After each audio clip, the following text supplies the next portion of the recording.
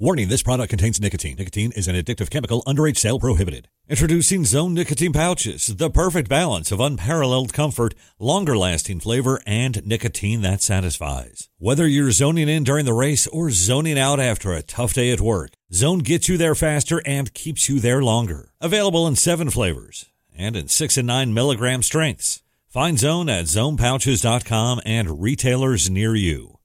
Own your Zone with Zone Nicotine Pouches.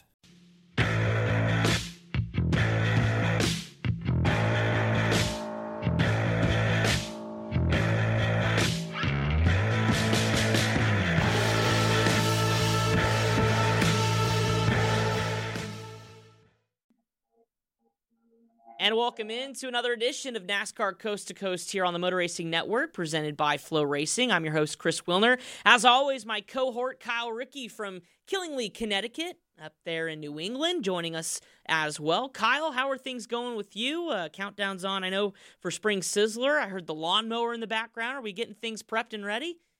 I don't know why that's lawn care day here, because it's 27 degrees outside, although it is sunny for the first time in a couple days. It's not raining. But yeah, we're getting ready to go. We're on a warming trend, so they say, for the end of the week. The Thompson Speedway up the road in Thompson, Connecticut opens up with the icebreaker this weekend. And that means just a couple of weeks away from the Spring Sizzler at Stafford, the 50th running of that great event for the modified. So we're about to get into high gear up here in New England when it comes to short track racing. Finally. Yeah, finally. Seriously. At least you got some warmth up in Coda. How was your trip with the Motor Racing Network? And did you get some barbecue? Please tell me you did. I did not get any barbecue. A couple of folks on the network did. I'm not a barbecue guy. That's right. You're just a McDonald's guy. Get him a cheeseburger, and he's good. I was on the Kurt Becker plan. I walked into the hotel lobby, and I was starving. And Kurt's standing there, waiting for his room, but he has a bag of Burger King, and it had enough food in it for half the hotel. And he was in for the night. Once he got his room, he was in. He wasn't going to dinner. He was hungry, and that was his lunch and dinner. Took that sack up there, buckled in, and started eating. I did not. Yeah, he did. I didn't follow that route. I went out with the boys. I forget where we went, but it wasn't Burger King. It was a little higher. I'm proud of you. Proud of you. Thank you. But it was a good weekend. Windy, very windy. I was out in the turn, not on the big tower, but on a scissor lift out in turn 11. And I mean, there were some race calls. We were talking before the show where you get halfway through a call and you lose your breath because you're talking into a wind tunnel. Yeah. And I had never really experienced that before. But it was different. But the racing was great. The weather outside of the wind was great. Overall, a good weekend at the Circuit of the Americas. Yeah, you guys did a great job, certainly, as always, on the Motor Racing Network. Lots of racing when it comes to NASCAR, roots racing, and short track racing all around the country. We talk about the Arc Menard Series. The West Series was in action this past weekend at Irwindale, which is one of my favorite racetracks of all time out there, just west or east of Los Angeles. And a 16-year-old whooped on him, led every single lap, including winning the pole, and that's Tanner Reif, and he did a heck of a job dominating for his series win. I think it was the first race since 2020 for car owner Bob Riccati, too, so a big weight lifted off Bob's shoulders, but that was a pretty awesome race for the young 16-year-old. And we were wondering, coming out of Phoenix, where we didn't have a lot of series regulars up toward the top of the leaderboard, we were wondering who would emerge from the West and run for this championship, and it looks like it's going to be another year of Bob Riccati and his two drivers with Jake Drew and Tanner Reif, and Bill McAnally with his drivers, Cole Moore and Austin Herzog, all finishing in the top 4.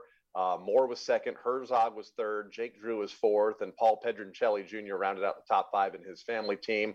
I look for those two powerhouses to once again, and it seems like we've been talking about them for about a decade now, to run for the championship. But good for Tanner, 16 years old in his second series start, and to have a dominating run like that after having a mid-pack finish at the Phoenix Raceway. I believe he finished 16th a couple of weeks back out in Phoenix to open the season. So it'll be interesting to see now if he can keep up that momentum into Kern County. And then I think the real test, and we sometimes lose sight of this, is the road racing aspect of this series. They go to Portland the first week in June.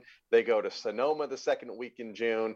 Not only you want to run well, but you just want to survive. And a lot of big names have lost championships these last few years because they can't get through the road racing part of the schedule. And those 2 weeks in early summer are going to be fun to watch. Yeah, I mean, it's a discipline that continues to grow on all levels of NASCAR.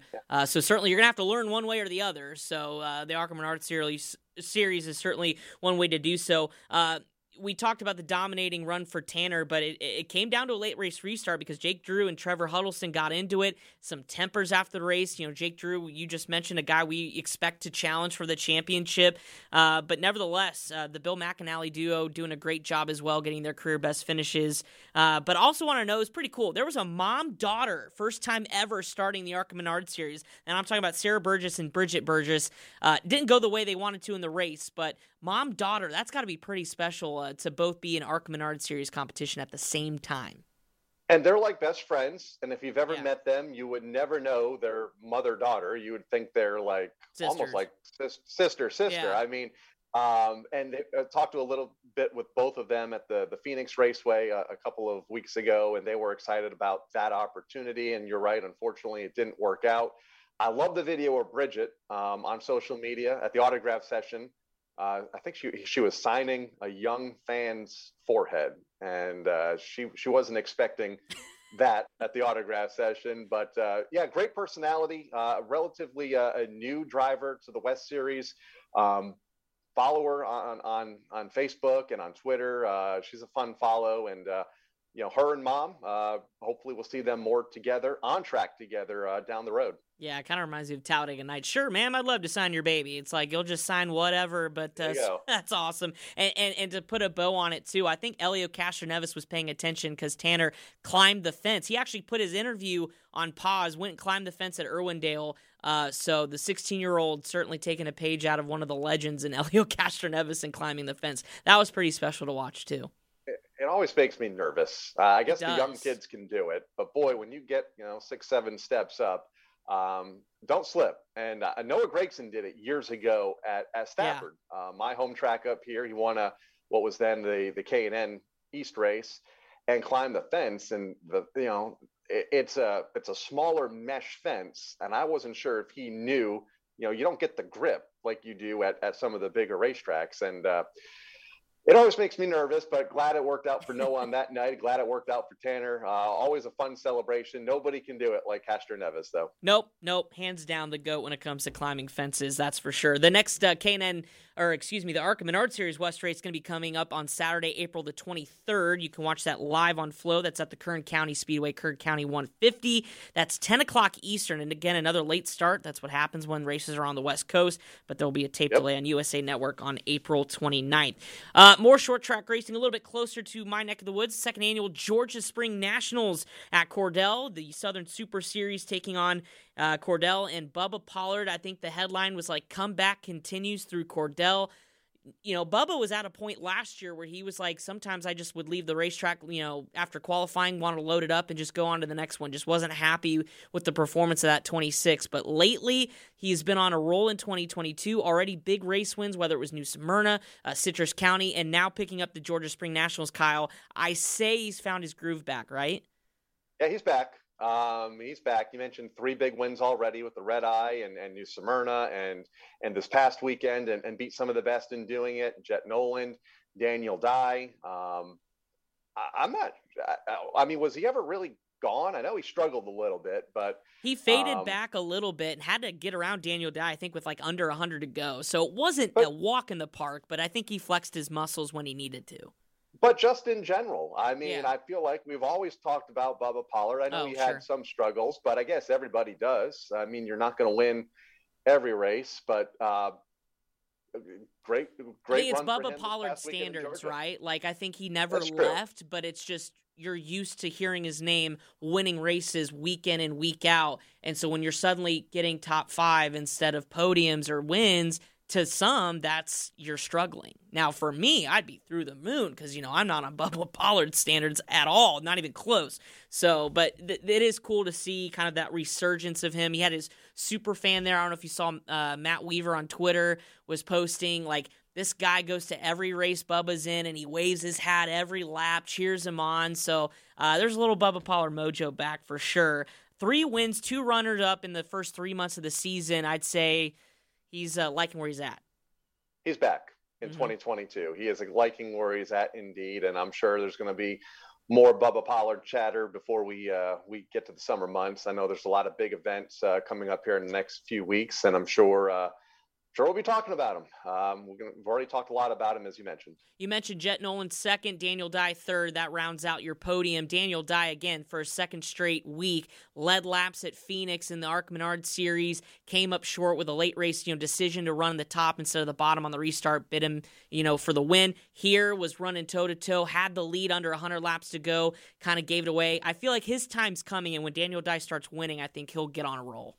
You said it best. Once it clicks, and once he gets that first checkered flag of the year, he's going to pick up a bunch of them. It's just a matter of getting that first one so close at Phoenix. I still think if it wasn't for that caution or green, the green came out, then the caution came out, and then the green came back out.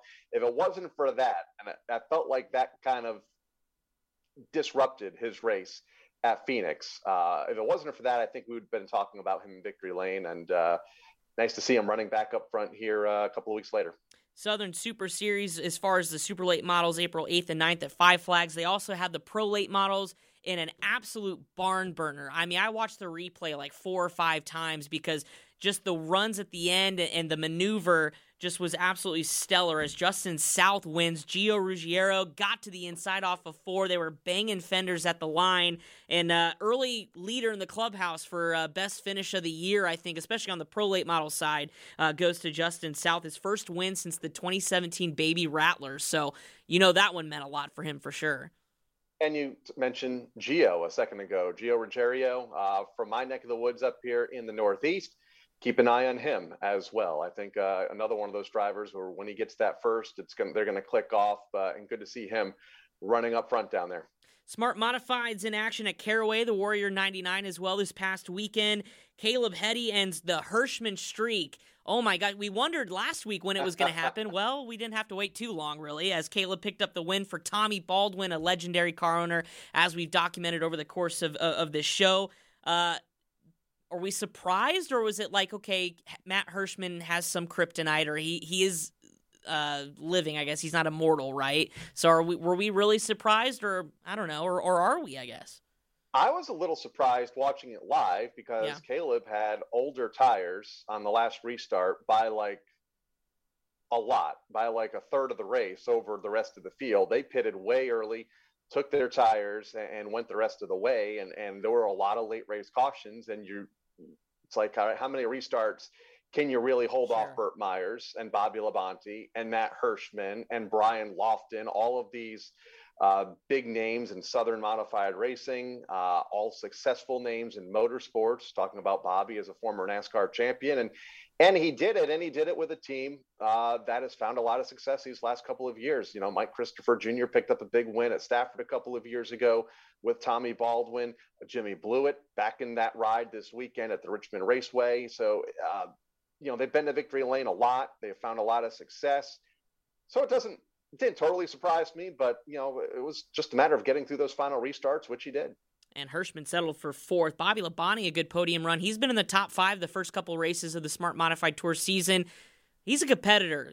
Don't mind his age or what his accolades were on the NASCAR side of things. The guy wants to win, and I think he's getting closer there with a 3rd-place finish. Burt Myers, your runner-up. Also had the Cars Tour, late model stocks, pro late models at Hickory, just up the road from me right here in Concord, North Carolina.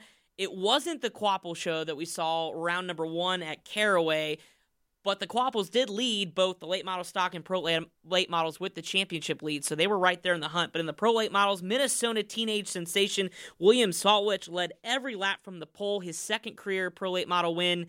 Good to see another young gun kind of beginning to really make his name in short track racing. And did well later in the day in the late model race, finished in the top five. William picking up his first career win from the pole, held off Caden Quapple and Luke Fenhaus. Again, two more big names. Obviously, Caden found success a couple of weeks back. Luke is always a front runner, no matter where he's running. So, William, relatively new name, but wasting little time getting into the spotlight. And not a bad person to have in your corner, Dennis Setzer, either. A legend at Hickory, a NASCAR, obviously, legend in terms of his own driving. But to have him in Williams' corner, I'm sure spoke volumes to kind of getting him up to speed at such a young age. And, his first really big Cars Tour win and first trip to Hickory, let alone. Obviously, Dennis, a short track legend in the South and found so much success in NASCAR's National Series as well. So you're right. There's not many folks left out there that I'd want in my corner with as much seat time and as much knowledge of the sport than Dennis Setzer. And then in the late model stocks, veteran Chad McCumbee. That's a name we haven't gotten to talk about a lot. Former Camping World Truck Series regular, wins his first race in the duel with Carson Quapple. So again, Quapple was right there as well. But Chad McCumbee, what a comeback story, to kind of have your run at NASCAR, go back to the short tracks. And, I mean, he really put on a good show there at Hickory this past weekend. He did, and got out front, led I think every lap from the pole. Again, start out front, stayed in front of the trouble, and there was quite a bit of trouble behind him over the course of that race. A big field of cars. I think 26 took the green flag, so not that many finished. But yeah, nice to hear from Chad McCumbee. Well, he was a movie star years ago too, wasn't he? Didn't he play Dale Earnhardt? He did. He played Junior in a movie. That was it. He played Dale Jr. I forget the name of the movie, so that's going to bug me. But, yeah, I mean, he does everything, right? So good to see him pick up the win. Again, Carson Quapple leaves Hickory with the points lead, so it's still Caden and Carson leading the points of the Cars Tour after Hickory. Couple interesting races as we tie a bow on what happened last week. I do want to mention the He2 Strong race against cancer that happened at Goodyear All-American Raceway over the past weekend, the Carolina Mini Stock Challenge. We don't get to talk about them a lot, but Robert Strimska rebounded late after fading early to win Saturday, passing Chuck Wall to 4 to go. Now, his spotter is Chris He2, the son of Ronnie, who the race is named after. Ronnie, the late Ronnie He2 suffered and passed away from cancer last year. So kind of a full circle moment to be on the winning team of your father's, memorial race. And certainly that had to have been emotional for sure. That's one feel-good story from the weekend. I have another before we get to the break. Evergreen Speedway, Pro Late Models, Naima Lang, after suffering a massive hit, and the video I think is out there from Tri-City Raceway a couple months ago, back in October, broke his leg, I think fractured some ribs, cracked some ribs. That was at Tri-County, came back this past week, first race back at Evergreen's opening night, picked up the race win, so it was a cool moment to see him back in victory lane after a long off season of recovering. It's a lot harder when you're 52 years old to recover from those type of injuries. The bounce back rate isn't what it is for him as it is for a lot of these young kids that we talk to week in and week out here on the show. So good for Naima to pick up the race win, holding off Chad Fitzpatrick and young Haley Constance getting a podium finish in the season opener for the Pro Late Models at Evergreen Speedway. They race again in a couple of weeks' time on April 16th. Yeah, I think I read in that article, too. He said his hands were shaking going out for the first time, just trying to stay away from the raw. What an incredible story. Congratulations to him.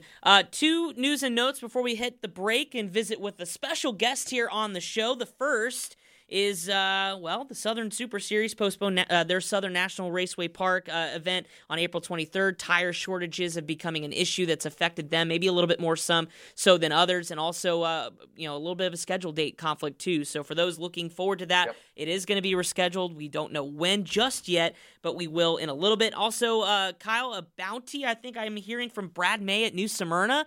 So it turns out Robert Hart just said, you know what, I'm sick and tired of freaking Brad May winning, so I'm going to put $1,000 to whoever can beat him cleanly. That was the key word, cleanly, at New Smyrna. If whoever beats him this year in the series can get an extra $1,000. So I may try to find a ride because I could use the money. What about you?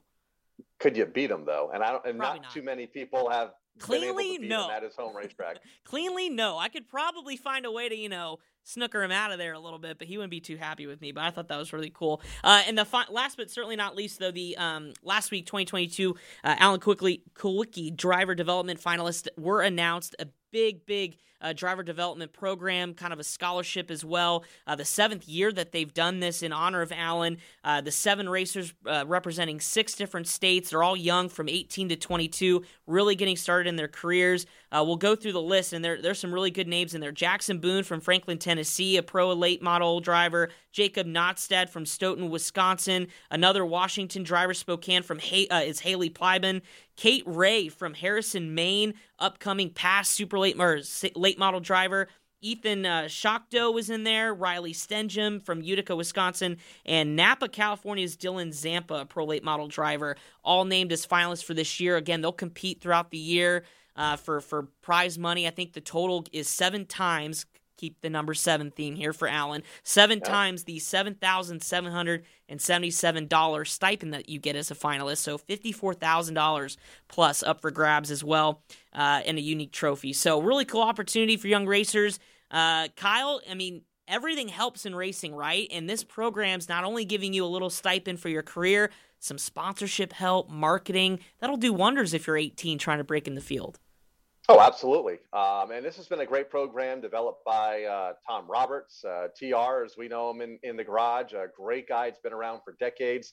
Was Alan Kulwicki's PR guy. Hard to believe, 30 years ago. Wow. When Kulwicki won the championship in 1992 in the NASCAR. That was the year I was born, Kyle, because I just celebrated my 30th birthday. That's crazy, because I remember watching every race that year and watching Alan's comeback from when he crashed at Dover, when he was 200 points behind Bill Elliott, and making his way back to in contention at Atlanta on that cool November day. So yeah, these young drivers, 3 decades later, continuing to benefit in Alan's memory. And I look forward to talking to one of them here coming up in just a few minutes. Absolutely. Yeah, we are. We're going to talk to Kate Ray from Harrison, Maine, up in your neck of the woods in New England, a young up-and-coming driver. And, we mentioned this is their first big opportunity on a national stage to get some recognition. Well, we're going to put her to the media test, see how she does in an interview. We'll give her a grade, hopefully, maybe a little bit later. But Kate Ray is coming up next. Again, one of the Alan Kulwicki driver development finalists here for 2022. She's on the line next, and we'll be right back here on NASCAR Coast to Coast, presented by Flow Racing. You're watching NASCAR Coast to Coast, presented by Flow Racing, the new home of NASCAR roots. You can subscribe today at flowracing.com.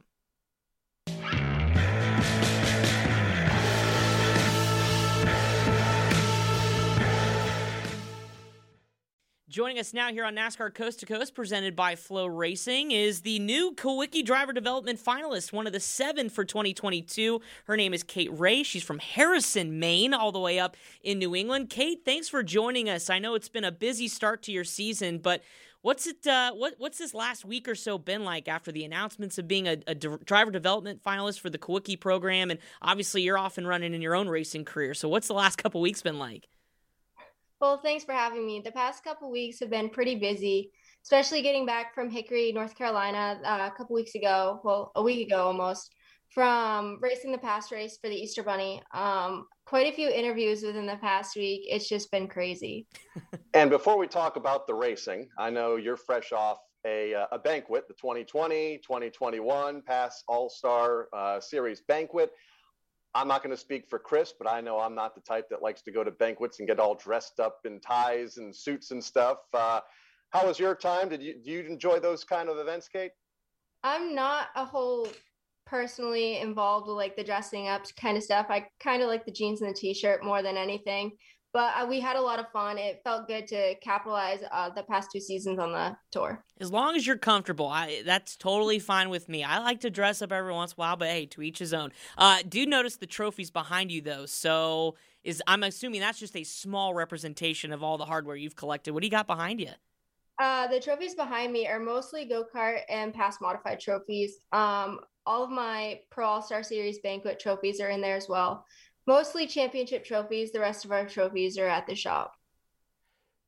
A couple of very successful years in the past tour, 8th 2 years ago, 4th last year in the championship standings. How comfortable are you getting to be in those style race cars? Obviously, a heavy race car at some of these racetracks, not only in the Northeast, but now down south.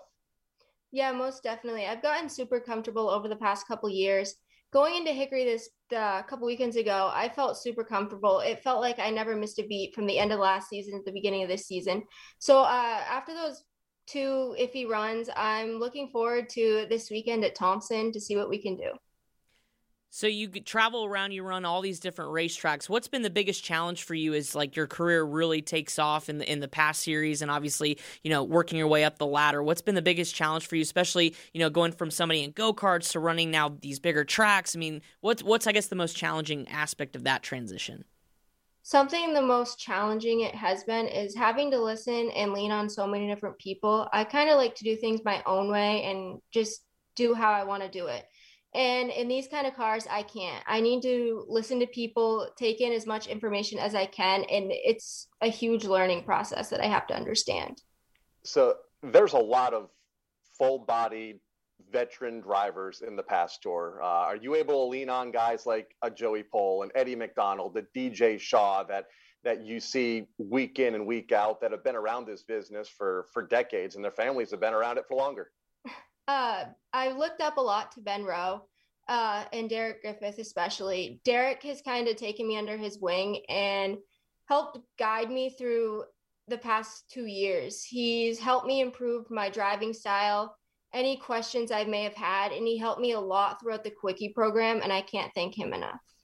And speaking of now the Quickie Driver Development Program that you're named a finalist for, what does that mean to you? I mean, if you look at the names that have been a part of it in the past, the pedigree that comes with it, the opportunity that comes with being a finalist and getting aid and sponsorship development, and you get a little stipend at the beginning to help with, racing and things like that. What does that mean to you personally to be a part of it? Well, to be honest with you, when the semifinalist list came out of the top 16, I was not expecting to see my name on that list whatsoever. It was kind of just Derek's like, hey, fill this out when it comes out. And that was basically it. I filled it out and I wasn't expecting to be that top 16. And then I get the call from Alan Dietz the Monday after Hickory saying, hey, you're one of the finalists. I was honestly so shocked. I love racing with a dedication behind me, a reason behind me. So racing for Alan is something that's going to push me even more to do my best week in and week out. It just gives me more drive and a more competition aspect, if you will. Tom Roberts, who was Alan Kowicki's PR rep during the 1992 Cup Series season, does a great job with this program. One of the nicest guys you'll ever meet in the industry. Been around a long time. After we lost Alan, he moved on and did PR work for Team Penske. So glad to see the program such a success, and want to wish you the best of luck when we look forward to that program in the coming weeks. But I want to talk about the big tracks. You got Thompson coming up. You have New Hampshire coming up. You said in a recent interview you like big track racing. What is it about your comfort level at these bigger racetracks here in New England? I really don't know. I just have taken to the big tracks so easily. My first time at Thompson, I never saw the track before and brought a brand new car to me there. Never driven it before, never even started it before. And it was my first time at Thompson and in that car, and I was able to finish a strong 10th place finish. My first top 10 actually in a super. And then we went back last spring for the icebreaker, another brand new car. And I unfortunately put it in the turn one wall in practice day. On lap 32, which was a heartbreaker for sure. I broke my thumb, but I didn't want to give up that weekend. So my car I ran at Hickory last year, I never saw until race day at Thompson last spring. And it was just a quick switch the cars over, and I went out for practice racing with a broken thumb. It was pretty uncomfortable, but I didn't want to let my team down and anyone else that was looking at me that weekend to let them down. So I wanted to keep going. We went back to Thompson last fall with that car I put in the wall after it got fixed, and we improved our confidence level. My first time at Loudon, which is the big mile, Magic Mile up in New Hampshire, was last spring as well. And I just absorbed so much information that weekend. I decided to take a few steps back and start last in our heat race just so I felt comfortable and wasn't putting anyone else at risk, understanding the draft and everything like that at that big of a track. And we went from like 17th or 18th to like a 10th or 11th place finish, which was huge for us for our first time being there. And I'm really looking forward to getting back to the bigger tracks this month of April and see what we can do then. So what's the biggest difference between running a short track and a big track? Do things slow down a little bit on the big tracks because you have more time down the straightaways? Or I guess put it in perspective for those of us that haven't had that opportunity to race on a big track versus a short track. What are the differences that you feel behind the wheel? Well, the bigger tracks, you feel a lot of the tugging and pulling with the arrow down the straightaways and other cars around you. The windshield for me was a huge adjustment because it does rattle. Things rattle, make noise. Just because it's so much bigger, you're going a little bit faster. But for me, the smaller, like the 5/8 compared to the mile, the 5/8 felt faster to me than the mile. But things happen a lot quicker compared to the short tracks, and a lot faster. So at Oxford, for say, we're going just about 100. At Thompson, we might be going 130, 140. So it's a huge adjustment just from the get-go. Absolutely. The speed difference at all those facilities and the perception of speed, I guess, is sometimes what drivers don't expect that when they're, get behind the wheel for the first time. Kate, what other plans do you have this year? We've talked a lot about pass. What else is on your schedule or you hope to be on your schedule as we get into the summer months up here in New England and all these other tracks and sanctioning bodies come to life for the new season? Well, this year is I'm going to embrace on my own journey. I am going to step away from running a point season this year, which will be my first season doing so. I'm really looking forward to hitting some races on the Granite State Pro Stock Series schedule, as well as the Motor Mountain Masters at Jennerstown. Maybe some weekly shows at Lee USA Speedway, as well as the 10,000 to win with Granite State there. I would really like to hit Nashville Fairground Speedway for the All-American 400 with the Pro Late models. And another really big track on our bucket list is ending the season at the Snowball Derby for the Snowflake 100 in Pensacola, Florida. Wow, that's full season right there, Chris. Yeah, I was gonna say that just check off all the big ones here. I love that, and it's always interesting to talk to drivers that transition out of running for a track championship or a points championship to kind of doing what you're going to be doing this year. Really, that's just going to help the growth of your driving ability is running with the best at every different racetrack and with these big kind of big time races. So that's really awesome. And my last question for you. We talked to Tony Breidinger, one of this huge wave of female drivers coming in, and they kind of talk about having that, embracing that challenge, that responsibility of kind of leading this next generation, this female, wave into the driver's seat. How have you embraced that? I mean, you've already have all kinds of accolades and firsts, in your career, but how have you, embraced it in your career so far? Well, I really don't like to take the female aspect into my program or my driving style, what we're doing here at Kate Ray Motorsports. I like to say that I'm just like everyone else. I don't like to be the standout, but I like to be the standout in the way of doing things my own way. I feel like people take the female aspect to a different level, saying she can't do this because she's a female. Everything that goes along with that. So I kind of just like to stand in the background and just be there like everyone else is for the same reason and to get those first place finishes. Absolutely. Just put your helmet on just like everybody else and show them who's boss, right? Most definitely. And Alan Kowicki said the same thing almost 30 years ago. He wanted to win races and ultimately the Cup his way, and he did just that. And Kate, sounds like you got the same mentality going into 2022, and look forward to seeing you at Thompson this weekend for the Icebreaker. Big weekend for you guys, especially on Saturday with your feature event.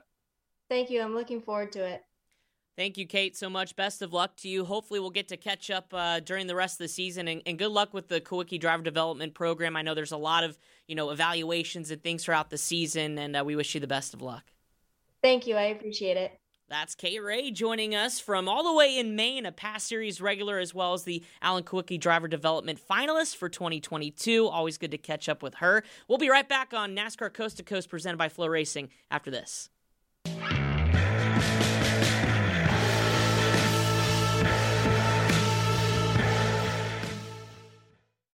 And And welcome back to NASCAR Coast to Coast, presented by Flow Racing. Just heard from Kate Ray. Kyle, she was pretty good for a real big first interview here. I know she doesn't get a lot of media exposure, just kind of breaking onto the scene in the past series, but she's a well-spoken young lady.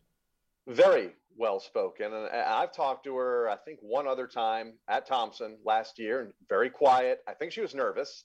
And she talked about Of course, the rough we're all weekend nervous talking to you, Kyle. We're all nervous talking to you. Well, just nervous about getting in the car, getting on track. You know, it's the biggest short track we have here in New England. Obviously, she'll run New Hampshire Motor Speedway as well. But very well-spoken young lady. I look forward to chatting with her up at the Icebreaker this coming weekend when the past cars take over Thompson on Saturday. Yeah, absolutely. And we'll just transition right into it. Our calendar looking forward to this weekend. Lots of racing. Kyle just mentioned Icebreaker Weekend, the 48th annual event. Pro All-Star Series is there. It's a doubleheader, Saturday, Sunday. Outlaw Open Modifieds, if I read this correctly, $10,000 to win for 125 laps. Sign me up.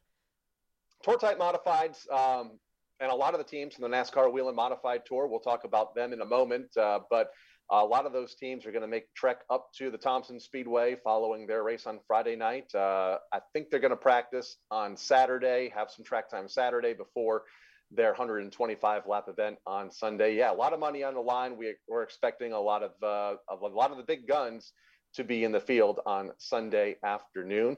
But busy weekend for modifieds and a lot of options. We have Richmond, we have Smart Modifieds at South Boston, and then the open race at Thompson. So teams are going to have to pick and choose, and if they elect to do all three, that could be a fun little vlog for the teams involved. I was going to say, I hope somebody does just so I can follow along, because that is a grind, let me tell you what. But yeah, the Icebreaker at Thompson, one of the oldest, New England's oldest modified races too, that you could watch the coverage live on Racing America Saturday and Sunday. Kyle mentioned Smart Modified Tour as well. South Boston, the Flying VA 99, honoring the heritage of Southern Modified Racing. Mr. Modified Ray Hendrick is actually going to be honored there during that weekend. So a really special event for Modified Racing. South Boston just opened their season last week. So really, really cool to have that event there. And Smart Modified Tour is really taken off. Now, Matt Hirschman, you know, he's not in the field at Richmond, so I wonder if he's going to make his trip there or maybe go the Icebreaker. I think that's a good question. I haven't talked to Matt this week, but I have a feeling he's going to go to the Smart Modified race. Try to go for three for three, right? 3 for 4. He finished fourth last week. Yeah. Bobby Labonte, I think he could be the feel-good story of the weekend. Found success there in the old NASCAR Busch Series decades ago at South Boston Speedway. So I think going back there now in a modified, he could be one to beat. Obviously, Burt Myers, Brian Lofton had a good top 5 run last week. We talked about him earlier in the show. So going to be a good show. No matter who's there, you'll get the big Southern names there on Saturday night, and look forward to watching it. Absolutely. And then to kind of wrap up what's going on in the modified world, it's the granddaddy of them all, at least for so far in 2022, besides the opener at New Smyrna, which was pretty awesome. The NASCAR Wheel and Modified Tour hits Richmond Raceway. The Virginia is for Racing Lovers 150 is part of the NASCAR weekend up at Richmond. The 3/4 mile, action-packed.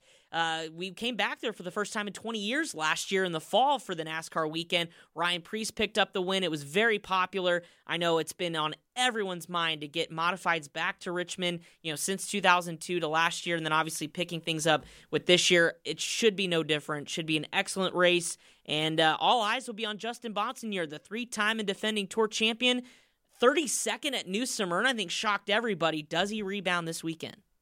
Had an overheating issue to start the season at New Smyrna, so that means he is very deep in the championship standings and has had the better of 2 months to think about it. 24th last year at Richmond, had an early drive shaft issue, so he doesn't have a lot of laps at Richmond Raceway. That mechanical issue took place early on last year in Richmond in September. So went on to win the championship, cost him a few points, but not enough to lose the title. So hopefully the defending champ can bounce back. You mentioned Ryan Preece, not in the field. He's going to focus his efforts on the NASCAR Xfinity Series on Saturday night. No Doug Coby in the field because he is going to run a part-time schedule this year. His next event at Stafford in a couple of weeks. we don't think no Matt Hirschman in the field. We Right. actually know no Matt Hirschman in the field. We think he was going to be at South Boston. So, yeah, keep an eye on Justin Bonsignor. Keep an eye on Bobby Santos running that 44 Tenio Motorsports car. Always strong when that team goes to the bigger racetracks. Bobby very comfortable there. He's always been comfortable there, no matter whether it's in a USAC Silver Crown car, a USAC Sprint car, or a modified. Has several checkered flags at New Hampshire Motor Speedway, a track that you could probably compare easiest to Richmond in a modified. So Bobby's another one of my favorites, and I like Donnie Leah coming back to the NASCAR Modified Tour for the first time in 5 years. We haven't seen Donnie since 2017. We'll be driving Old Blue, number 3 for the Bowler Racing family. So, again, a driver that found a lot of success at New Hampshire in his championship years and in his heyday, coming back very comfortable at these bigger racetracks. So I look forward to seeing Donnie at the front of the field as well. Yeah, and I think John McKennedy and Ronnie Williams could be up there as well. They both finished on the podium in last year's event, so we know that they have speed to get to the end. But it's 150 laps, 110,000 in prize money total. So, I mean, there's a lot on the line here. So it's not a schlub race. Like, you bring your best stuff and you show out, because there's NASCAR teams watching. The stands should be packed, because for Richmond race weekend's always a popular event for those on the East Coast to come down, make a big weekend out of it. And of course, you can listen to that live on the Motor Racing Network at 6:30 p.m. Eastern time on MRN. It's also will be live on Flow Racing. USA tape delay on the USA Network back on April the 9th. So pretty cool event. I'm excited to watch it. I didn't get to watch last year's return, but I heard rave reviews, so I've got that circled of what I'm doing on Friday night. 31 cars on the entry list. It's a good field. Ron Silk, another former champion, going to be in the field. You mentioned John McKennedy. I think Eric Goodale could be a sleeper after a runner-up finish at New Smyrna in February. Although he has, 4-6 wins to his credit. I'm not sure if Eric's much of a sleeper anymore, but yeah, he should be up toward the front of the field as well. So a lot of folks looking to fill that Ryan Preece void this weekend, and it's going to be well deserving whoever can get to the checkered flag first. Yep, doors wide open. 6:30 once again on Friday night on MRN. Speaking of icebreakers, Nashville Fairgrounds going to thaw out for the first time in 2022 and open their season opener with the 100, can you believe it, 118 seasons of racing at the Nashville Fairgrounds Speedway. Unbelievable. Pro late models, they're going to do 118 laps, very fitting for the season opener. Limited late street stocks are there. Obviously, it's a staple racetrack. All-American 400 will be there later this year. Always one of my favorites to watch, and certainly excited for them to kick off their season. Kyle, we also have CRA Late Model Sportsmen kicking off their part of the 11th annual CRA Cabin Fever Championship Shady Bowl. I've never been there, but heard it's pretty awesome. Neither have I. Yeah, no, again, a lot of these racetracks, I'm like, man, I'm making my bucket list, and Stafford's number 1, don't worry. 3-time defending champ Billy Houston topping that CRA regular list on the entry list, so that should be fun. And we got a lot of weekly racing, Kyle. Florence's late model stocks and 8 other divisions. Hickory twin late model stock 40s. Carolina Pro late models are there. You got a lot to choose from, but clearly I think I know where our focus is going to be, and that's Friday night. You're going to even have more to choose from here when we get to, April and May. I feel like NASCAR, along with Flow Sports, they're announcing a new track to the lineup, the weekly lineup, about every other day. South Boston, Langley. I think Berlin Speedway is going to be a part of that program this year, and our friend and co-worker Jeff Striegel managing that racetrack once again in 2022. They're getting ready for their icebreaker event in a couple of weeks.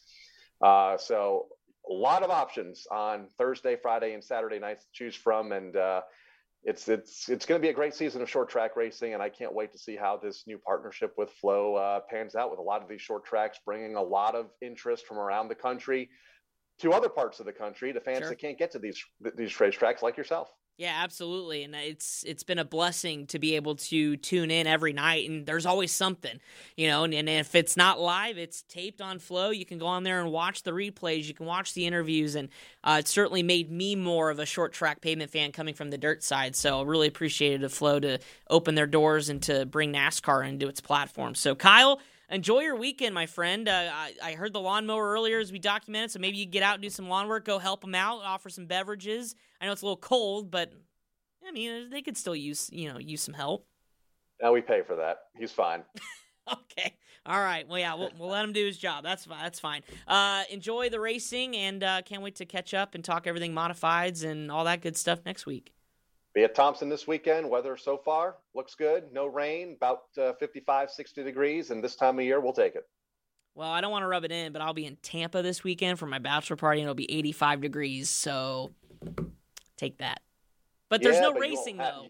I know. I was going to say, you won't have past super late models and modified. But I will be locked in, though, on my phone or on the computer all weekend long to all the action. So I'm sure the other boys you're going to be with are going to appreciate that. Well, tough. It's my bachelor party. I can do what I want. So there you go. For Kyle Rickey, I'm Chris Wilner. Thanks for tuning in. Once again, NASCAR Coast to Coast presented by Flow Racing. We hope you have a great weekend of racing, whatever you tune in to watch, and we'll recap it all next week. We'll see you later. Did you enjoy today's show? If so, subscribe right now to Flow Racing, the new home of NASCAR Roots. Catch all NASCAR Roots action, including Wheel and Modified Tour, ARCA Menard Series, PTs, and NASCAR Weekly Tour races all season long on FlowRacing.com. Subscribe today.